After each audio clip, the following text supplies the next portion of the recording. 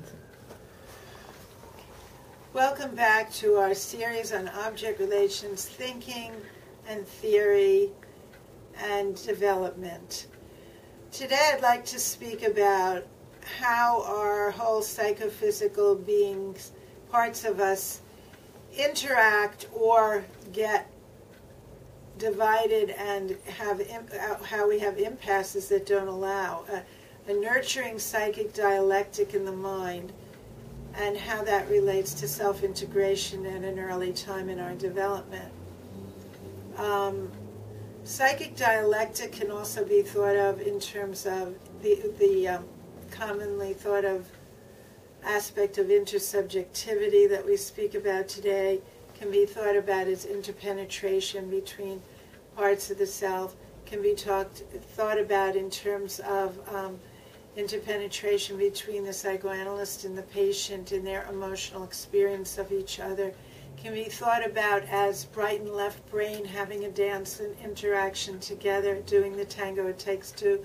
Yeah, and we can think about it in terms of mind-body interactions, male and female parts of the self, masculine, feminine sides that the Jungians so much publicize. But it relates to dialectics back and forth between different parts of the self, as opposed to splits, fragmentation, impasses, and dissociation. So when we have early adequate self-integration, we should have more and more of this psychic dialectic developing. When there's a developmental arrest in the separation individuation period, what Winnicott called the transitional stage of development, and where we also think of self-integration in Melanie Klein's terms of the depressive position, where there's the transitional period in the depressive position and separation individuation. They all speak about this core self-development, self-integration, separation, individuation. And within that, there's the early object loss of the external mothering object. But if it's tolerable loss with good enough mothering through separation individuation, then there's just this low-keyedness as sadness and the beginning affect of mourning and capacity for sadness as opposed to constant rage in a child. When the mothering is good enough, as Margaret Mahler said, there's just this low-keyedness, our beginning a capacity to mourn as a natural part of our development. And then we do develop psychic dialectic naturally. When we don't have that, we have developmental arrests, abortions in mothering, then disruptions that create impasses in development. Then we don't have the mother internalized in a way that nurtures all the ego functions, including this capacity for psychic dialectic. So whether you call it intersubjectivity, psychic dialectic, it's still an interpenetrating parts of the self, right and left brain interaction, whatever ways that you frame it.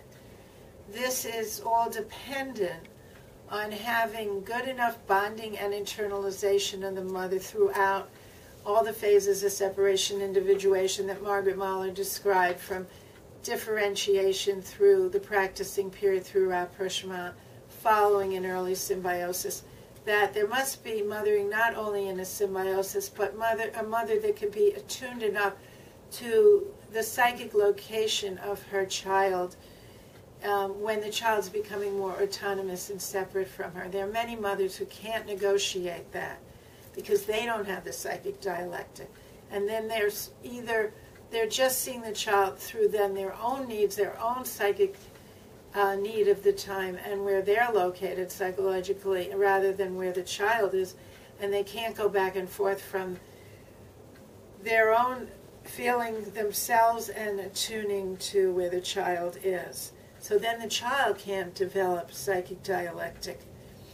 So later on, though, when there has been this kind of developmental arrest, it can be repaired through an object relation psychotherapy or psychoanalysis, where there is reparative work that goes on through working with the early trauma, working with the real presence of the therapist, like Winnicott talks about in his writings, the importance of the therapist being there, as in the capacity to be a lone paper that he writes about, the mother or the therapist being there. Klein talks about in terms of the therapist as an interpreter being there, that can become internalized to recreate a better environment inside of this, in the internal world. So Winnicott and Melanie Klein in particular talked about this.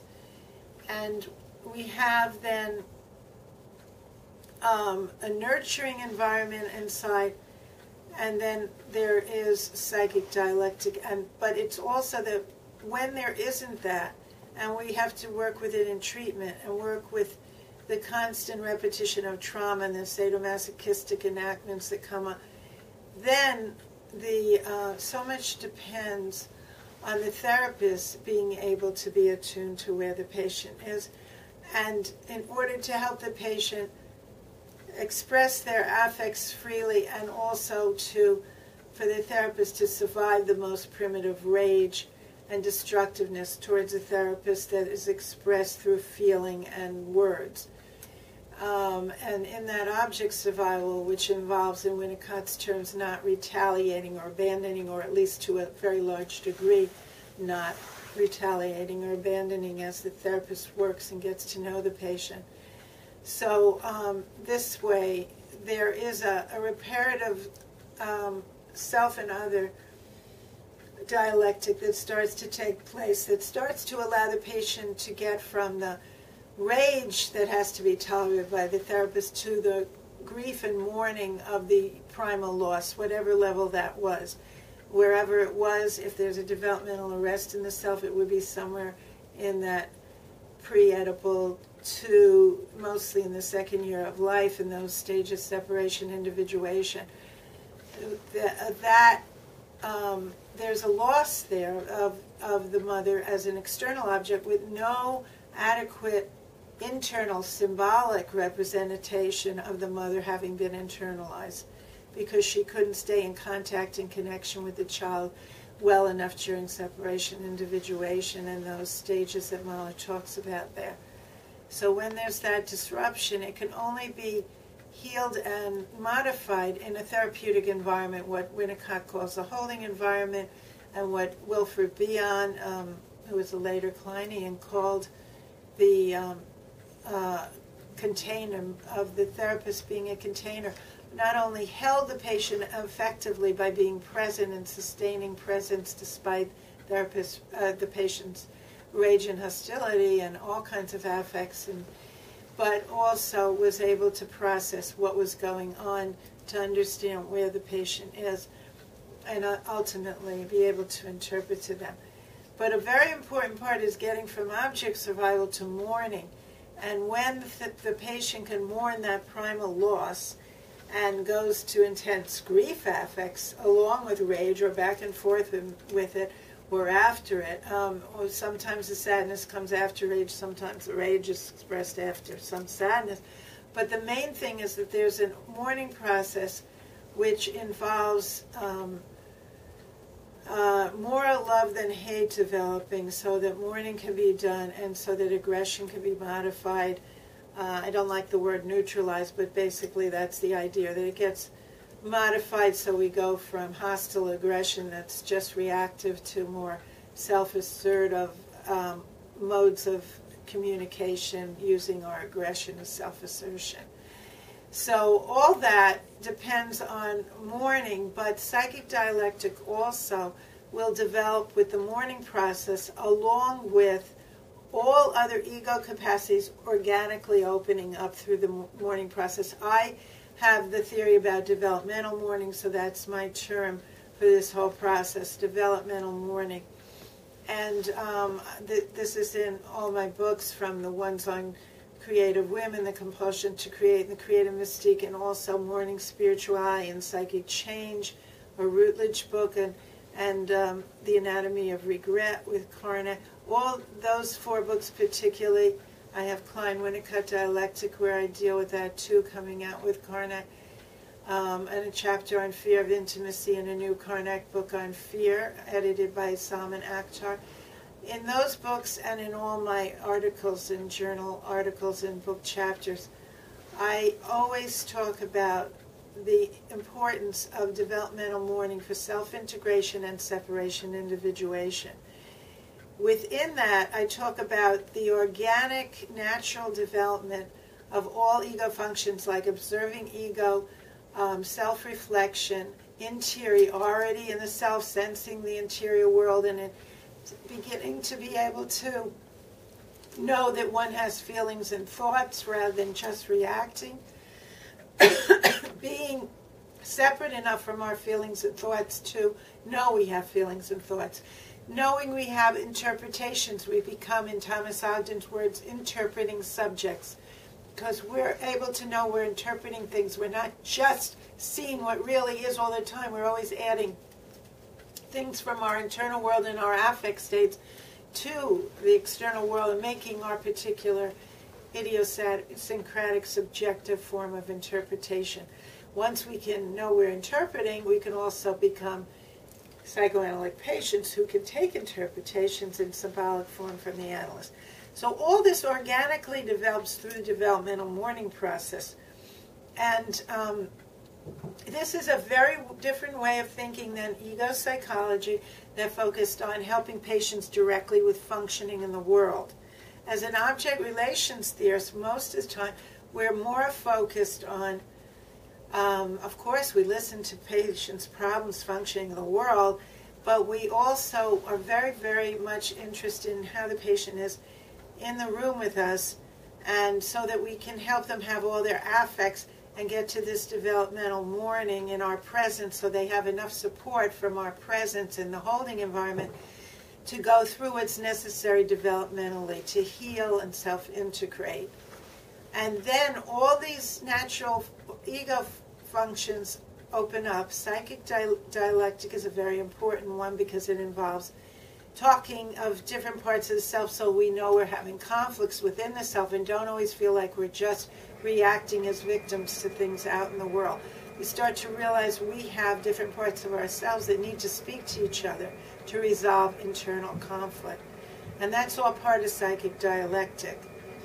And it's a very important part of intersubjectivity and interpenetration of self within the self, and self and internal objects within our internal world, and self and other within interpersonal relationships. It's also the essence of both sexual and psychological intercourse, and problems with intimacy would involve impasses and blocks to that kind of interpenetrating dialectic between two different people.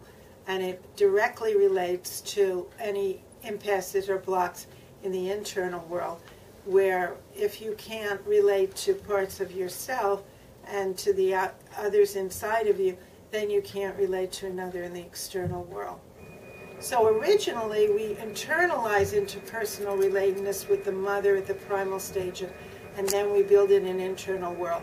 Then later we have to have intercourse with our internal world to develop interpersonal relationships outside and to nurture them to the point of intimacy and sexual and psychological intercourse, and emotional intercourse, intellectual intercourse, all kinds of intercourse with others interpersonally.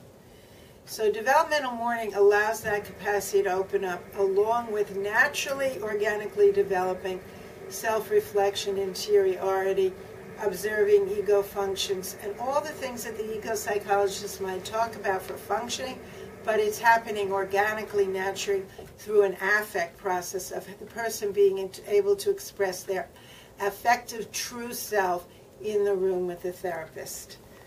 Okay, so this is the main point that I wanted to make today, that we have an organic development resuming when there's been any developmental arrest or a basic disruption with our self-development.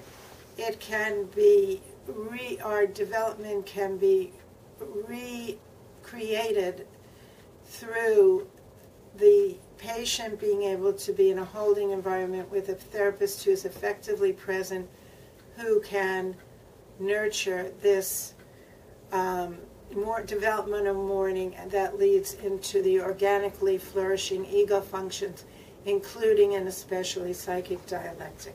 Thank you, and to be continued in other ways at other times. Thank you very much.